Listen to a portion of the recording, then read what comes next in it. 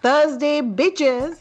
I'm Purnima, and we're in month 765 of the pandemic, and Cooped Up doesn't even begin to describe how we're feeling. It's giving me new respect for the spaces I live in, work in, play in, and it also heightens my spidey sense for all the ways in which, public spaces and urban spaces let me down, which are many, and I want to talk about it.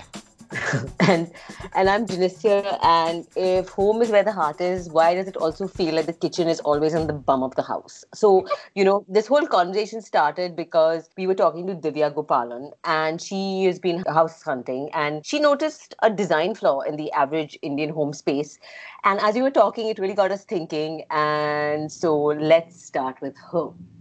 Divya Gopalan is a fantastic filmmaker. She's a new mum, and she also designed our very cool logo, our Thursday Bitches logo. Hi, Divya. Hi, Hi. Divya. So we were talking to her about stuff in general, and Divya had something pretty interesting to say because she's been house hunting and she's noticed something. So we have a 1-year-old now, almost 1-year-old, and clearly this house is too small. So we've been house hunting since I think September. And I'm sure anyone who has looked for a house in Bombay is well aware that it's probably one of the most close to impossible things to undertake. So the one thing that I've noticed, I mean, even in the house that we're currently living in, plus every house that a broker has shown us or we've seen pictures of, okay, the living room's great, and yeah, sure, the bedrooms are big enough for Bombay houses, but the one thing I'm dreading to look at is the kitchen, because it's just always the tiniest, most cramped room in the house. And it's surprising because I mean, I don't cook as much now with a baby, but it's something I enjoy doing. It's a de-stressing thing. It's depressing to imagine cooking in such a small space. And I just realized that I kind of feel like it's a sexist decision when it comes to planning the layout of a house, because women spend most of their time in the kitchen and the house help. And I think these decisions are taken by men, and I feel like it doesn't really occur to them that, it's not just a space where you just run in and make your meals and get out. You need to have space. You need to be able to enjoy being in there. In Bombay, for sure, I've almost given up. Like I told you, Janise, I've decided that I'm just not going to enjoy cooking anymore, and I have to find another hobby. Don't because do this that. is not going to work Oh, in Bombay. no. But tell me, Purnima, is it Because like that? Is it like that in Delhi as well? Because I'm totally with you here, Divya. I mean, we have turned down houses where my husband has looked at me like we are insane. But I'm like, I will not stand in the ass of this house cooking for an entire family, because it just makes me feel like this is shit. something that there's this Lodha Park in Lower Parel. Yeah. It's a fancy new, like there are 5-6 towers or whatever, and it's got great amenities. And otherwise, I mean, the ceiling height is okay, and the rooms are okay. But the kitchen is tiny, and these are new constructions. So it has not improved. It has just deteriorated. The house I grew up in Pune, actually my parents sort of swapped the living room and the kitchen, because my mom wanted a huge kitchen with the dining table in the kitchen, and we have a couch. And I have memories of like me waking up in the morning, having coffee, and all of us just chilling. We would chill more in the kitchen than in the living room. And it's something now, as I'm like growing up, I'm realizing is something that it just doesn't exist now. And it's just, kitchen is just a get in, get out scenario now. So it's a bit sad. And I think it's not only same in other parts of the country, including where I live, but I think it's also the same across socioeconomic backgrounds, because even people who have the money to buy a fairly decent sized apartment or flat will see this problem. And in fact, my mom, who absolutely adores cooking, it's her calming exercise because she has a pretty hectic professional life. I remember that when we got our own house and when she was finally in control and had some sort of power, to determine her space, the kitchen was the first thing that she worked on, and she has continuously over the last 2 decades that I can recall just made it bigger, airier, smarter, and a happier space where she enjoys her time in the kitchen and all of us can come in and sit and have a chat with her. But she had to redesign it and spend a lot of effort and time and money to do that. It didn't come with the house. It's a mindset design problem for sure. And it's our attitude to unpaid work, or it's our attitude to work in general, domestic work. I think that's what you see, right? Absolutely. The living room is where you show off, and it's really well done up, and you've got your false ceiling and your statues of David or whatever it is people put in them. And the kitchen is almost an embarrassment. It's like you shouldn't be seen sweating, or your help is definitely not to be seen. And it translates into other aspects of our life. And another thing is our building, which has been in the talks of going into redevelopment for years. Women never attend these meetings. Like even if the houses are in their names, their husbands or sons or whoever end up attending these meetings. So a lot of decisions are just taken by the men, and so it just seems quite natural actually. And there was a one time when someone said, we should call our wives in for a meeting, and someone else said yes, because we need to take decisions on the kitchen. So again, it was only for the kitchen that they wanted the women to attend the meeting, because clearly they don't have a say in the rest of the house. But that is our place. The kitchen is our place. Yeah. Right? Yeah. Yeah. Then we should get a bigger place at least. How dare we? Right. I mean, you have a design aspect to your work, and you have a really great eye with these sorts of things. Yeah. In your work as a filmmaker, where you go to like shoot or whatever, have you noticed this about even like places that are built to have multiple purposes, not necessarily homes? Have you noticed a certain inherent sexism in the way we design spaces for work and for play and for living? Yeah, like I have been to studios and some very, old school buildings in town, etc., where there are no women's loos at all, actually. There are only men who work in those buildings, and there are only men's loos. Another thing, now that you mention it, I used to work at Star at Channel V. So that was like a proper corporate setup. The one thing we women would fight with the guys about was the AC, the temperature. Because it was always way too cold for us. It was always too cold for us, and they'd be like, what? And I think there was a survey, there was this whole study done, and they figured that we're just built differently in that sense, that women do feel colder, or I don't know. There is a inherent... we would just end up coming bundled in like layers. Yeah, it's like counterproductive to what the mans want also. Like, hello, darling, you want to see cleavage, you want to see goosebumps, you decide. Lady lumps or goosebumps? Yeah, as you can see, Divya, this is a very serious podcast. We take everything damn scientific. Yeah, we're all about the research and the data. Anytime something is sexist or ignores the needs of women, there's always a connection to larger like social dynamics, and especially when you have conversations around the kitchen. I feel like the kitchen is one space where just the labor demands that different classes of people work together on the same thing. Mm-hmm. And I think that's also, when you talk about hiding the woman away in the kitchen, it's also about hiding away who works with you in the home to build your home. And I know that definitely it's a class issue and it's a caste issue. So it's seriously messed up is what it is. And of course, like, once you step out of the home, there's going to be like a whole bunch of other systems that are just not designed to make life easy for us. So I'm excited to have a conversation about that.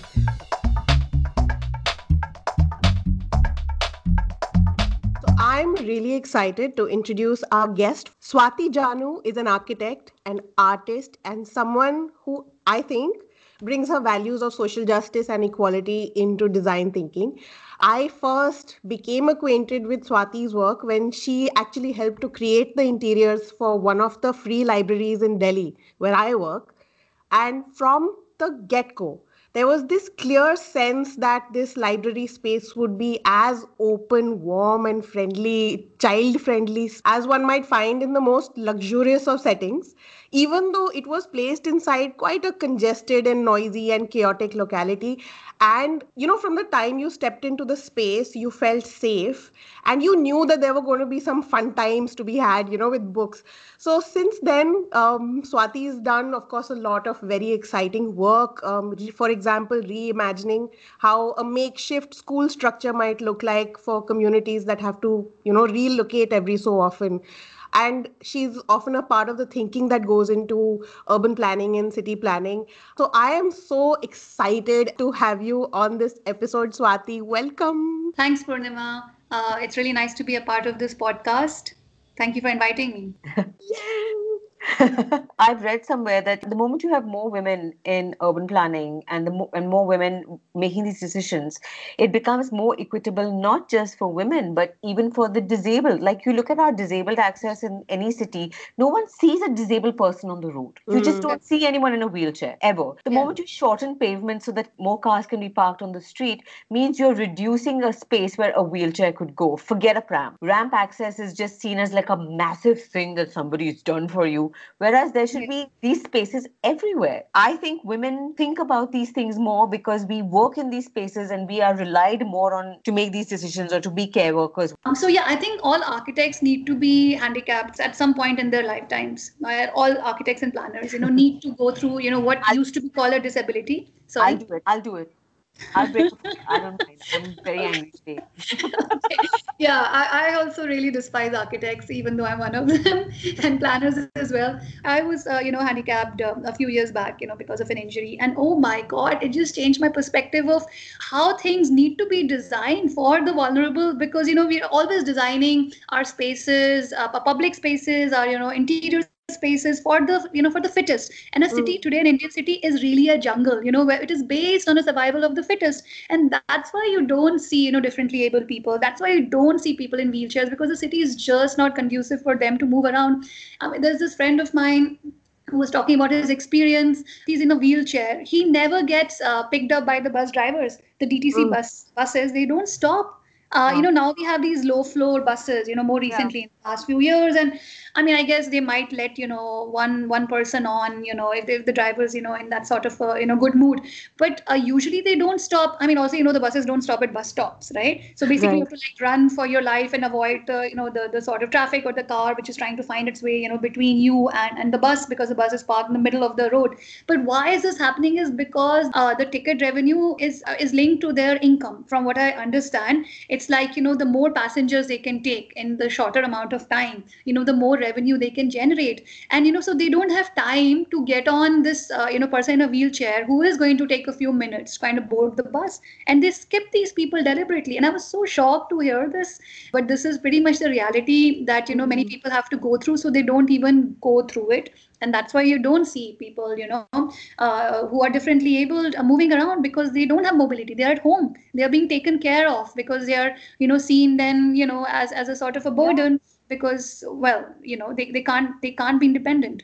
So there's a real life fallout of this. Like, Absolutely. you're seen as less independent, then you're treated as you're given less agency. So Yeah. shitty urban planning can actually really affect the fabric of the society where it's shitty. You can be more sexist. You can have we will not know how to handle somebody who is differently able or who has special needs. It becomes like a thing where you just have a homogeneous society.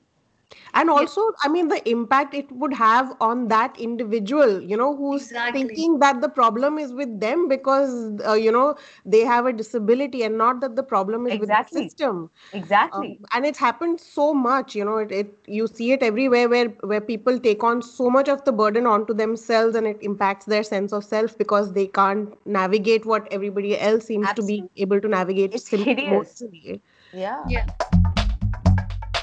This conversation was really interesting because one of the things I realized in the course of the work that I do with the library in Delhi is that sometimes things are held up to be far more difficult or challenging or expensive than they really are.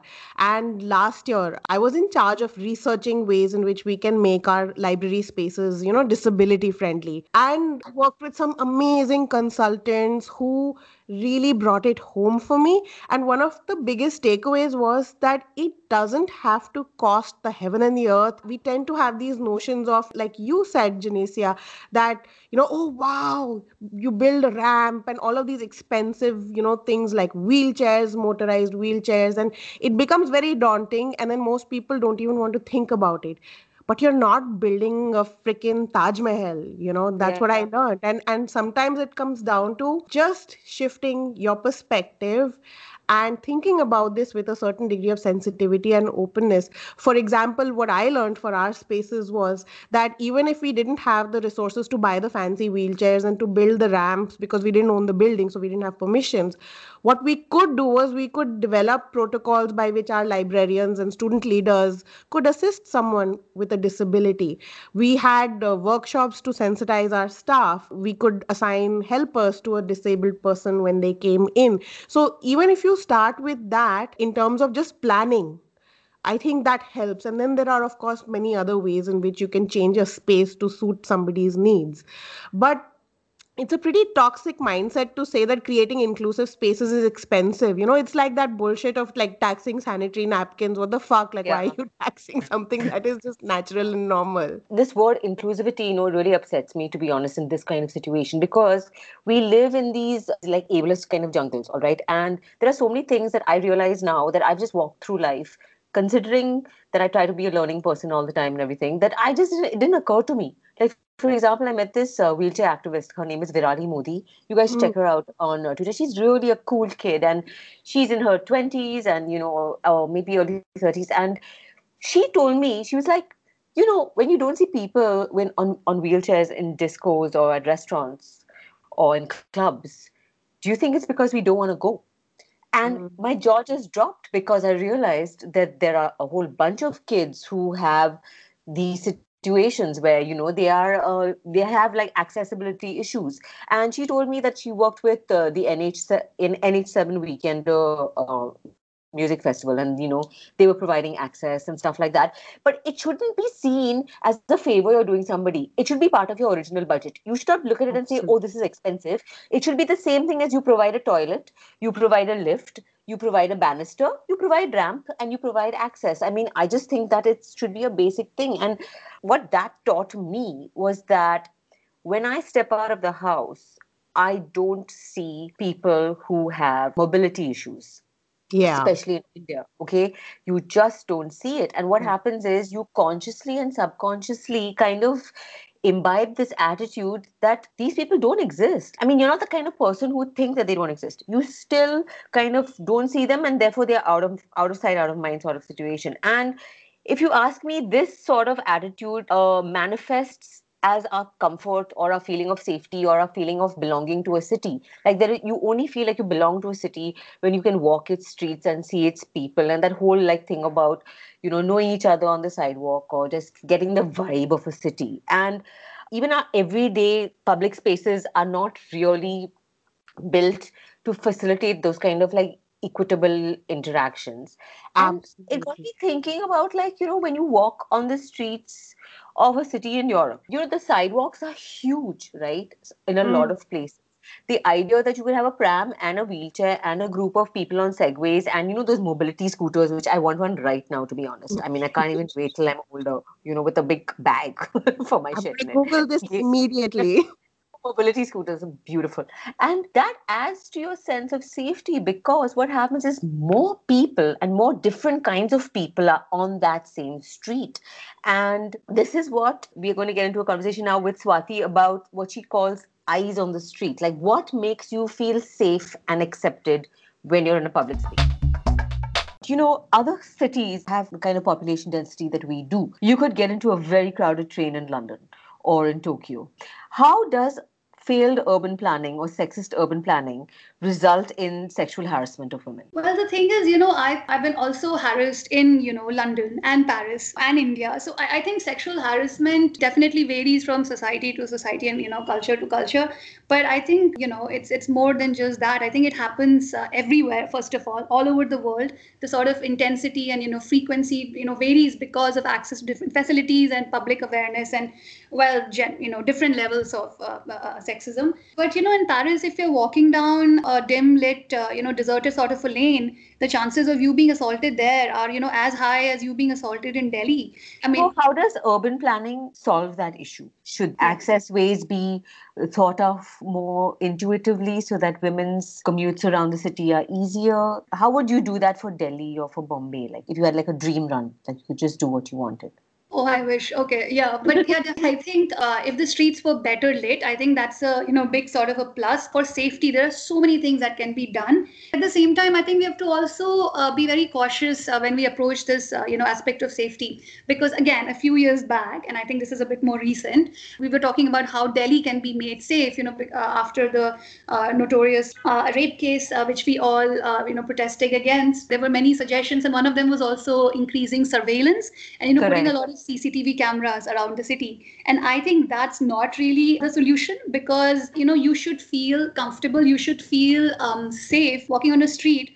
It should not be because there is surveillance. Surveillance also leads to other sort of problems when there is like too much surveillance from the state, right? Absolutely. I'll give you an example. For instance, we also talk about eyes on the street, right? So if you're talking about American planning, then there was this very well-known writer called Jane Jacobs, Oh who yeah, she's yes, yeah, fantastic. She's like the great She's proponent of the Genesia's sidewalk. favorite. Yeah, exactly. I kind of love her. Yeah.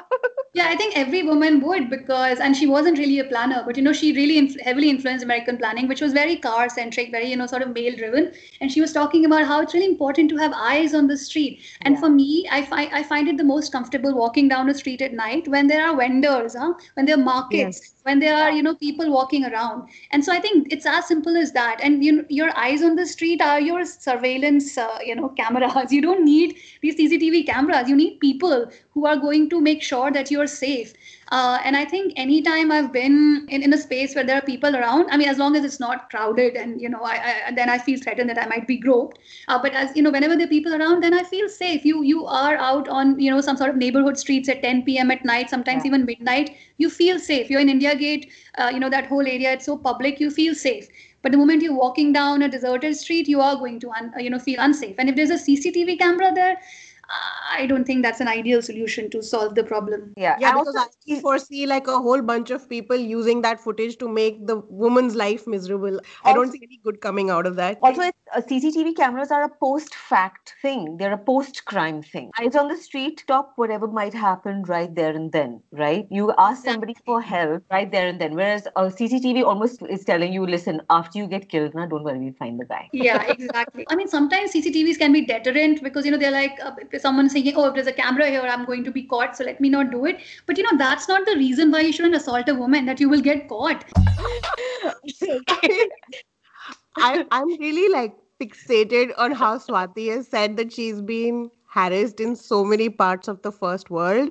Like, yay for globalization. If only we could harness this global solidarity so that everyone on the planet could get equal access to the COVID vaccine, we'd be sad. Come Oh my on. God, your tone of voice and what you're saying is freaking me out, Purnima. Okay, so jokes apart, it strikes me, from what Swati said, that it's not just that male dominated urban planning committees ignore women, but I think it's a little bit more insidious, because when it comes to the patriarchy, I feel like moral policing and urban planning are convenient bedfellows, and they feed off of each other to make sure that virtually everyone who's not them and who's not a bro dude or an uncle sorry uncles, stays in their place. And it's really really bad, because in many parts of this fabulous country that we live in, including the big cities, a woman can't even like poop in peace without the fear of being raped and murdered. That's how much the patriarchy surveils us in public places. We need to look at the flip side of this CCTV will solve everything belief. Actually, there are countries in the world, like Singapore famously is almost entirely covered with CCTV cameras, and it gives everybody a lot of peace of mind. Children who get on the bus and travel to school at 9 and 8, and I couldn't think of doing that even in Bombay, where I live. But the thing is that, it's really complicated, because, you have to have a society also that is rule abiding. You have to have a government that creates really good policies, and then you have to follow up those policies with execution of policing and stuff like that. So I don't think that these things really solve anything in India, because we're all over the place. Like, so to Swati's thing about eyes on the street, I really agree with her. Like, the more number of people on the street, the safer you feel. But in my neighborhood, for example, okay, in a couple of areas which were traditionally not very heavily congested with hawkers. What has happened is there's been a kind of unofficial, maybe illegal kind of nexus between these hawker guys and our municipality. And what has happened is we have a lot of hawkers now. Like where there were one, there are now 200. And those guys are all male. Purnima. So the same hawker who I had seen selling bhaji for 20 years of my life, like, I walked down from school, then I walked down from college, then I walked down from work. It was the same uncle getting older. He knew me, I knew him. Now you have these hordes of guys and they're all male.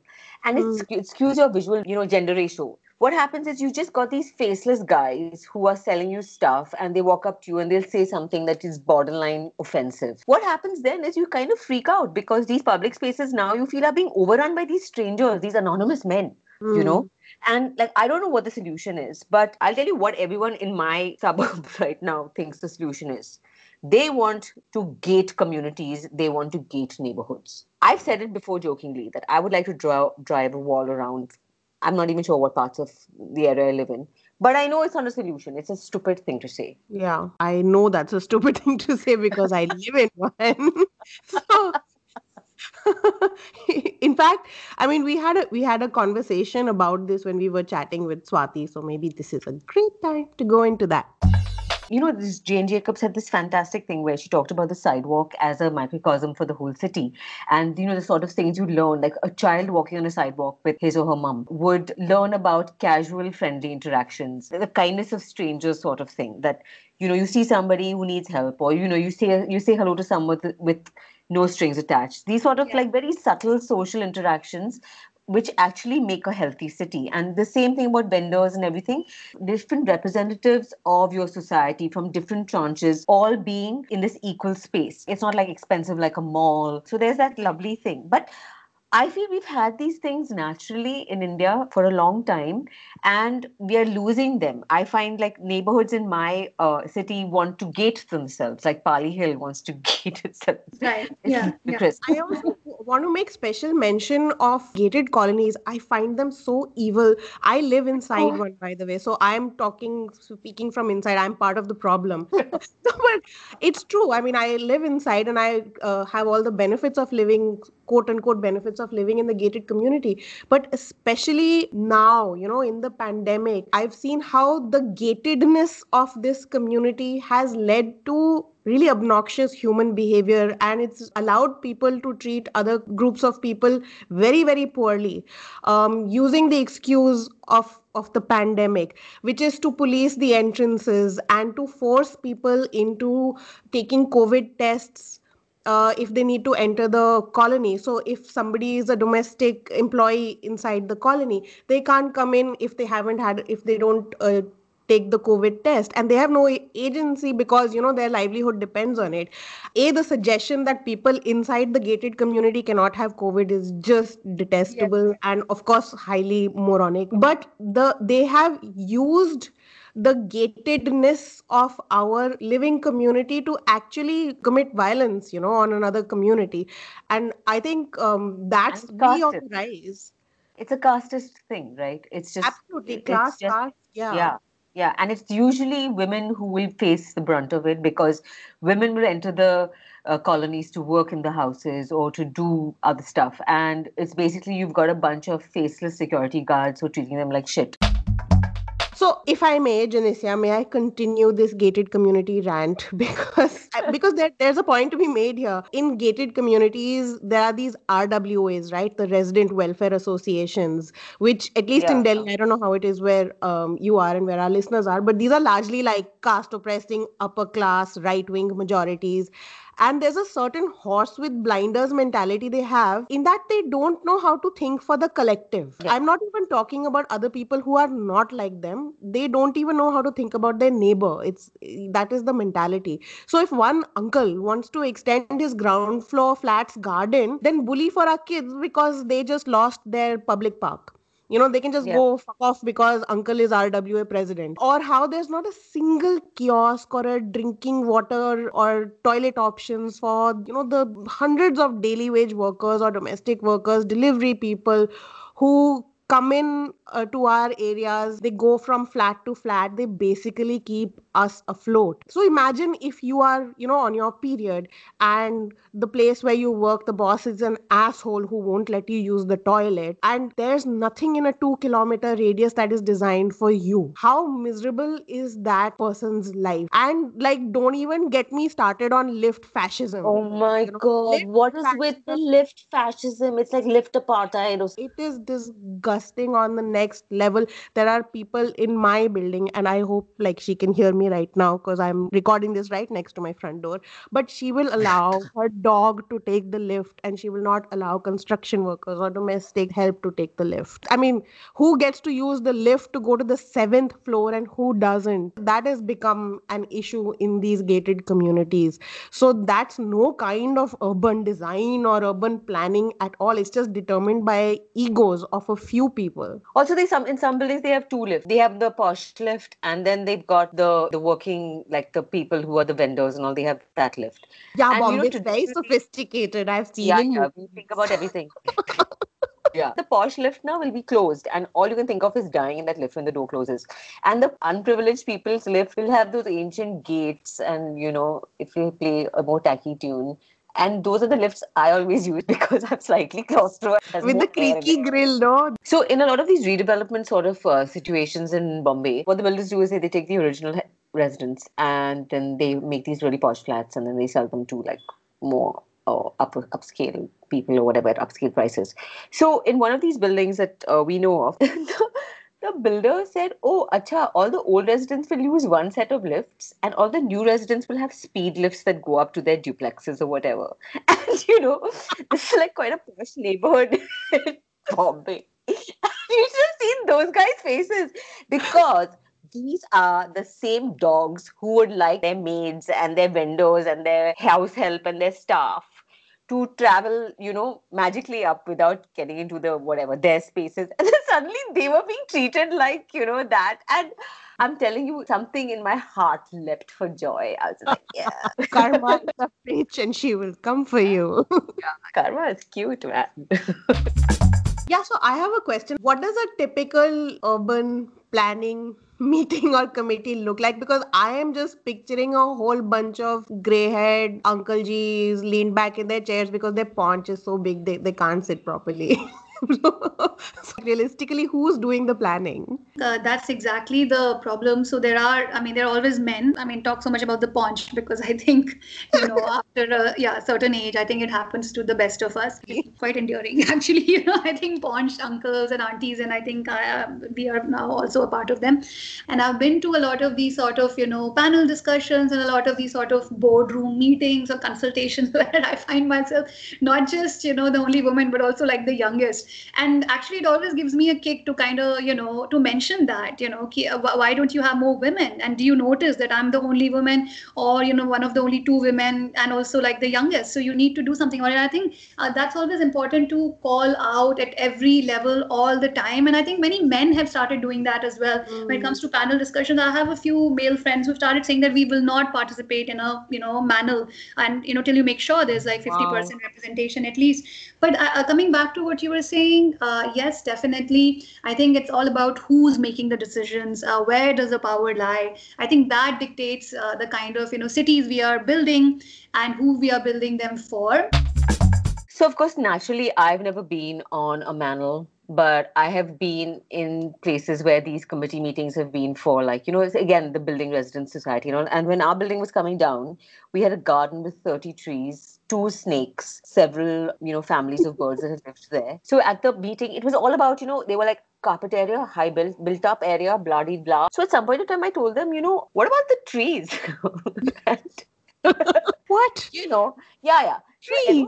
Yeah, like trees. Trees. What do you say? Well, what is the language? So anyway, we have a head patriarch. I hope you're listening to this. I hate you. He turned around and he was like, "Don't worry, Janisya. We will take the trees and we will plant them somewhere else." And he just looked at my face and he lied. Okay. Then some 3 months later, I had some other issue. Okay. And my issues, I was the only one who was bringing up these things. But, I'd be like, "Oh, yeah, but this will ruin the view. The light will not come in properly from this side. Oh, you can't do this." At a meeting, dude, where there are like 1,000 people there, he tells my husband, "Your wife is never happy." I was like, what? Next, you're going to call me frigid or something. Like, bitch, what's wrong with you? Like, I'm not happy because you stupid man, all you think about is how much it is per square foot. That's it. We don't realize it until we're like crying on the inside. But the reason everything feels so frustrating when you step out of the door is because men have put it together. Whether it's your ease of passage or whether you are feeling safe or whether something is easy to access or not easy to access. Like, for example, the whole pivot conversation we had with Swati in Bandra, where I live, because my family's been here for hundreds of years, there are these things called the pivot, which is a common path. I don't know if you're familiar with this law of the commons idea, that the public has a right to commute from one place to another with the maximum ease, and along these paths that are like that predate the BMC and predate municipality records. So what happens is, if you're on the top of Pali Hill, for example, there are 5 or 6 little pivots that traditionally would take you down to Cart Road, which is not a very long way, but it would cut your route through where you won't have to encounter traffic, especially if you have children. And, we have schools all over the suburb. What people have done over the last few years is shut those pivots down so that now the modern generation doesn't even know they exist. And this is, for me, extremely male because men have never used those pivots traditionally. It's been women going to the bazaar, going to work, picking up their children. And overnight now, you're walking down with your kids through traffic. What it does to me is that it makes me feel very angry and tired at the end of the day. Navigating bad urban planning does affect us emotionally and personally. And I don't know, Swati, whether, in New York, they had that broken windows theory that if a neighborhood looks rundown or if it looks neglected, crime rises and all. And I know that then after that, they realized that it was very complicated. But I think when you look at a neighborhood that prioritizes cars, like they're ripping up the pavements in my suburb, what it ends up doing is that as women, you just feel more kind of cloistered and constantly on edge and constantly fighting against the city. I feel like more women in urban planning would probably ease that in 10 years. So I think that's an incredible example, because you see what is also happening there is a sort of a rupture of the social and the spatial networks, which were connecting us, right? Yeah. And I think that is also very important, because the more sort of distanced we are from each other, the more we are sort of losing out on safety, or that safety net, in case we find ourselves in a vulnerable situation. And it's very important to be connected, simply because of that. I mean, we start thinking about, what are the kind of safe spaces that we are able to inhabit or that we have access to. And I think, and now I'm talking like an architect now, but it's important to think about a city in terms of these networks and spaces and nodes, which also, intersect with the social networks. Sort of spatial networks are very much linked with, our sort of social and economic networks as well. And I think the rupture of that is, very well sort of depicted in the example that you gave us, Janicia. I feel so clever. I don't feel that clever because, as I was listening to Swati speak, I could only think of all the bitchy things we have to hear about our women's reserved seats on buses and trains, and how much men whine about stuff like that and what they've lost. Meanwhile, there are all these losses that other genders experience on a daily basis that go completely unacknowledged and unnoticed. In fact, I read like a really fantastic piece in Scroll today. It's by Annie Zaidi, the writer Annie Zaidi, and it's about lit fests and art fests. Actually, it's called "Why Do the Rich and Powerful Sponsor Literature Festivals, Prizes and Art in Today's World?"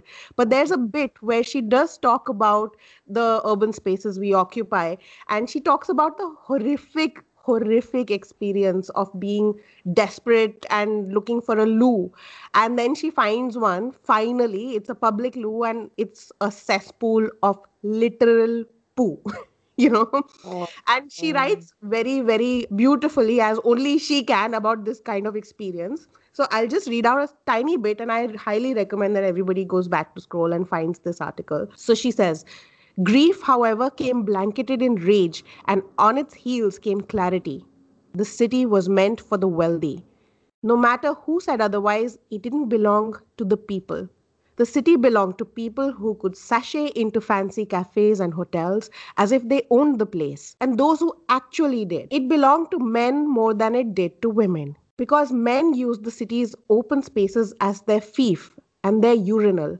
It belonged to officials who decided whether or not bathrooms should be built or locked, or opened at what hours? And I mean, as I was reading it, it reminded me of that Margaret Atwood quote. Men are worried that women will laugh at them, and women are worried that men will kill them. Yeah. And when it comes to public transport and public spaces, men are worried about things like they won't get a seat on the bus, but women are worried about assault. That's the difference, which I wish more men would think about that when they're busy whining about how they didn't get a seat on the bus.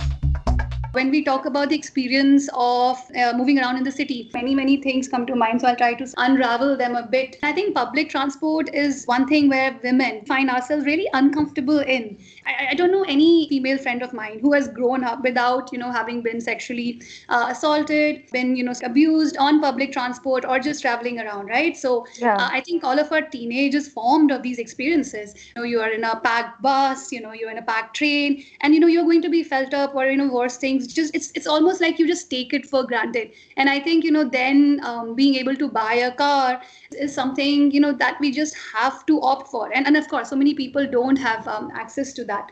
Also, I think one example comes to mind in terms of how the city is not designed for women is in access to basic facilities. So I think this was like 10 years back. The Delhi government was trying to introduce female bus drivers for the I DTC remember buses. And this, yeah. you remember this time? And so at that time, it didn't really work out. I mean, there were many reasons, but the single biggest reason was the lack of public toilets for women on the way. There were lots of urinals for men or a You wall. don't even need the urinals, they just go anywhere. Exactly. But also, there are many more toilets and urinals for men. And I think this has changed now over the last few years, especially with the recent sort of governance. But 10 years back, this was quite problematic. I mean, of course, apart from the stigmatization associated with, oh, you're a woman and you're going to be driving us around, and so many issues there, societal perceptions. But just the fact that you couldn't get down and use a toilet was what was deterring a lot of women from taking up this job. So I think that's the first sort of thing that comes to mind. If we could just imagine what the world would look like if we had women everywhere, especially in the transport sector, like women bus drivers and auto drivers and taxi drivers. And in fact, like, I have to tell you this, the biggest thrill of my life in this city was, walking up to the metro platform, and the women's bogie, the women's coach is always next to the driver. I looked in through the window and it was a woman, and I had never seen a woman drive a metro train.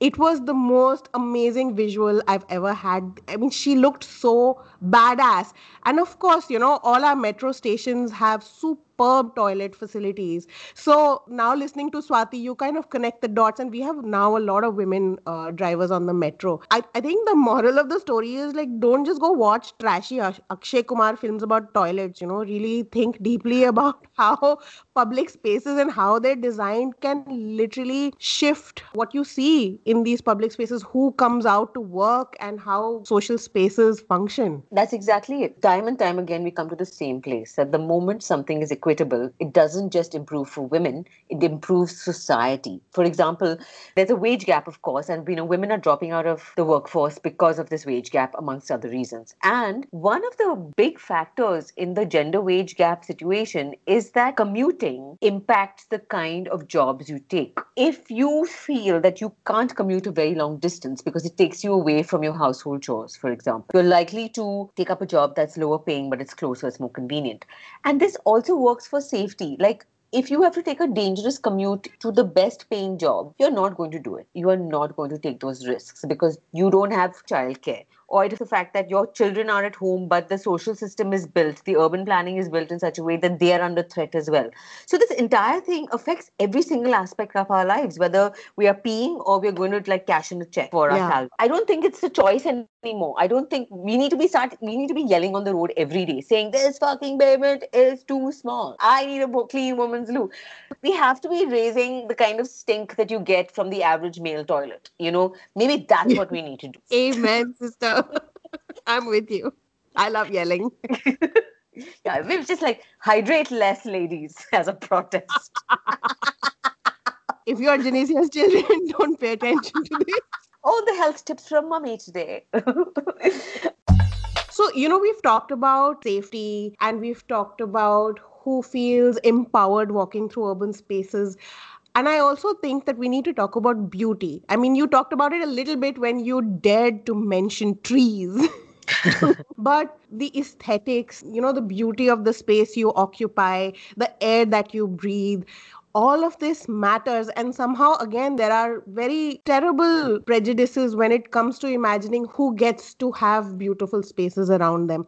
So I think, Swati spoke about that. It was a very interesting conversation. We should totally get into that. Sometimes I get the feeling that, especially because India is at one level such a divided population, right? In terms of the number of people who don't get certain things because of where they are placed on the gender spectrum or where they are placed on the caste and class spectrum. But sometimes I feel like we don't have absolutely thoughtful and wonderful planning systems because we feel that those things are reserved for the privileged. Swati, you know this. In the early days of thinking about design for the free library in Delhi at the Community Library Project, there was a lot of thought that went into it in terms of the lighting and the materials and the openness of the space and the ease by which children would be able to access the shelves and other spaces.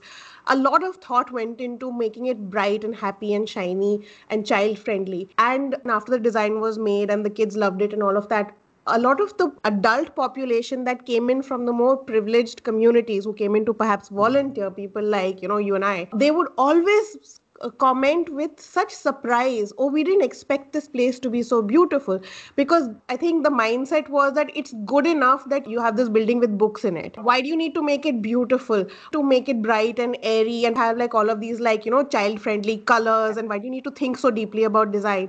And I see that kind of thinking across the board, especially when it comes to spaces which are reserved for women, especially women from oppressed communities. It's almost as if you're getting the bare minimum. Now, why do you want to aspire for more? You don't deserve more? And I think that's why we have so much ugliness and lack of thought also, even in our urban spaces. Yeah, absolutely. Like you said, it's basically about basic facilities, and anything which is better than that, I guess people don't expect it. And so design, especially, is kind of looked at as only the domain of the privileged people who can afford sort of design services, or but actually a well-designed space is simply what you said. It's just enough light and ventilation, and that's it. So yeah, I guess there you're bang on about maybe what's missing. But I think ugliness has to do, yeah, I think there are many different reasons as well. I think ugliness is also like in trying to be New York. I think Gurgaon is very ugly. I think this sort of buildings in Delhi are basically like using the most expensive sort of materials. So yeah, I think that aspect is also there. There's like a meanness of spirit when they're doing this. I can imagine them trying to maximize profits. Like you see that in slum rehabilitation projects in Bombay. These guys, they completely ignore the fact that there is a whole society that works over there in, looking into each other's houses all day, talking to each other.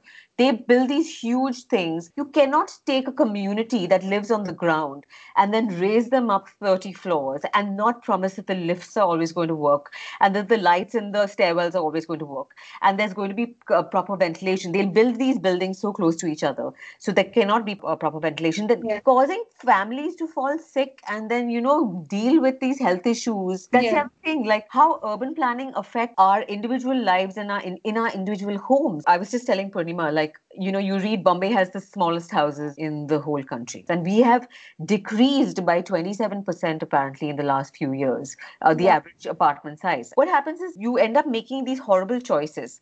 You're like, okay, I need to rent a really shitty place, but it's close to town where I'm doing this ridiculous 2-hour commute. Okay, so you're making all these compromises, but actually what happens is you live in your horrible house. It has poor ventilation. We started this episode talking to somebody who was horrified by how kitchens seem to have become smaller and smaller and smaller in every apartment she's looking at. And it's kind of that meanness of spirit, maximizing profit sort of thing. As an architect, Swati, what have you seen like in just individual house design? How does that reflect how we're thinking about urban spaces as well, or not thinking about them actually? Rather than meanness, I would say it's indifference. I mean, I like to think that people are not really mean. I like to think that it's basically that that they don't care, or it's just not in their sort of, what do we say, like field of view. So answering, I think, one of the previous questions you had asked about anxiety and urban planning, I think the example you've given about slum rehabilitation projects in Mumbai, I think answers that question very well, which is that if you are designing sort of these blocks, these towers so close to each other with no light and ventilation,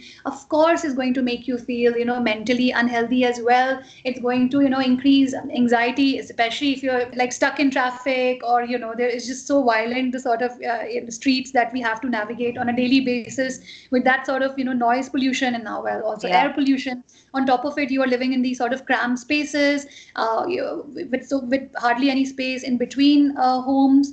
Even if you're in a public space where there's all concrete around and hardly any green spaces, I think all of these add to our mental well-being as well. So yeah, I think that is a problem. When we first thought about doing this episode, I was quite lost, because although I've experienced my surroundings in a certain way and I've also thought about them in a certain way, it's never been at the front of my consciousness. I've never paid attention to it enough. Everyone always accuses me of being in a bad mood all the time. And I've blamed it on many things, like, oh my God, am I hormonal? Oh my God, whatever. But the fact is, it's so tough to navigate the city. Like, why are you always in a good mood on holiday? You are paying usually in forex. It should be bleeding you. You should be having a really shit time drinking that coffee with your view of the Sen, Kim and Kanye. The thing is that when you walk out on the street and car stops because you're at a pedestrian crossing, it's just easier. And you can take those things for granted. There are people who never look up from their phones in other places because they can just rely on society to work in such a way, because there are rules. There are in the buildings, literally. They're embedded in the structures of that society. And I really feel that on one hand, yes, organic cities and the way we are in India, and we are already the 15-minute city, is great. But on the other hand, there's a kind of an opportunism, and there's a kind of a mean-spiritedness, and there's a constantly like a survival of the fittest situation has begun to really grate on me, especially right now when we are in the throes of this thing that we keep calling development across the country. And we're really breaking the camel's back with this last straw. If somebody's put out a petition saying, hey, sign this petition now because they're going to cut 10,000 trees now. Sign it. I'm going to come there and beat you if you don't sign it. If somebody is asking your municipality questions about whether something needs to be torn down, whether something needs to be rebuilt, whether a new road needs to be put in, ask them where the public spaces are gone. In your neighborhood, do a 5-kilometer limit. See what gochi is going on in your own hood. They're all growing up, and once these spaces are gone, they're gone. You don't get them back. Somebody will build a building over there. Some uncle.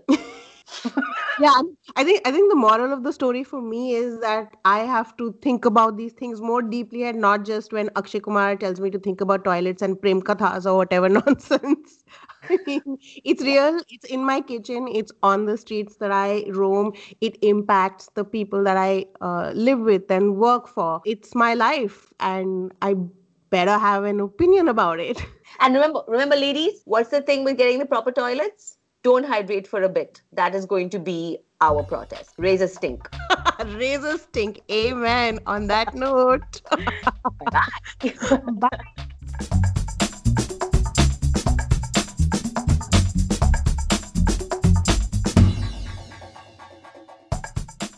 Thursday Bitches is a fortnightly podcast presented and produced by Junisya Alves and Purnima Rao. Podcasting advice and support from the good people of Audiomatic. All views expressed are personal, very personal.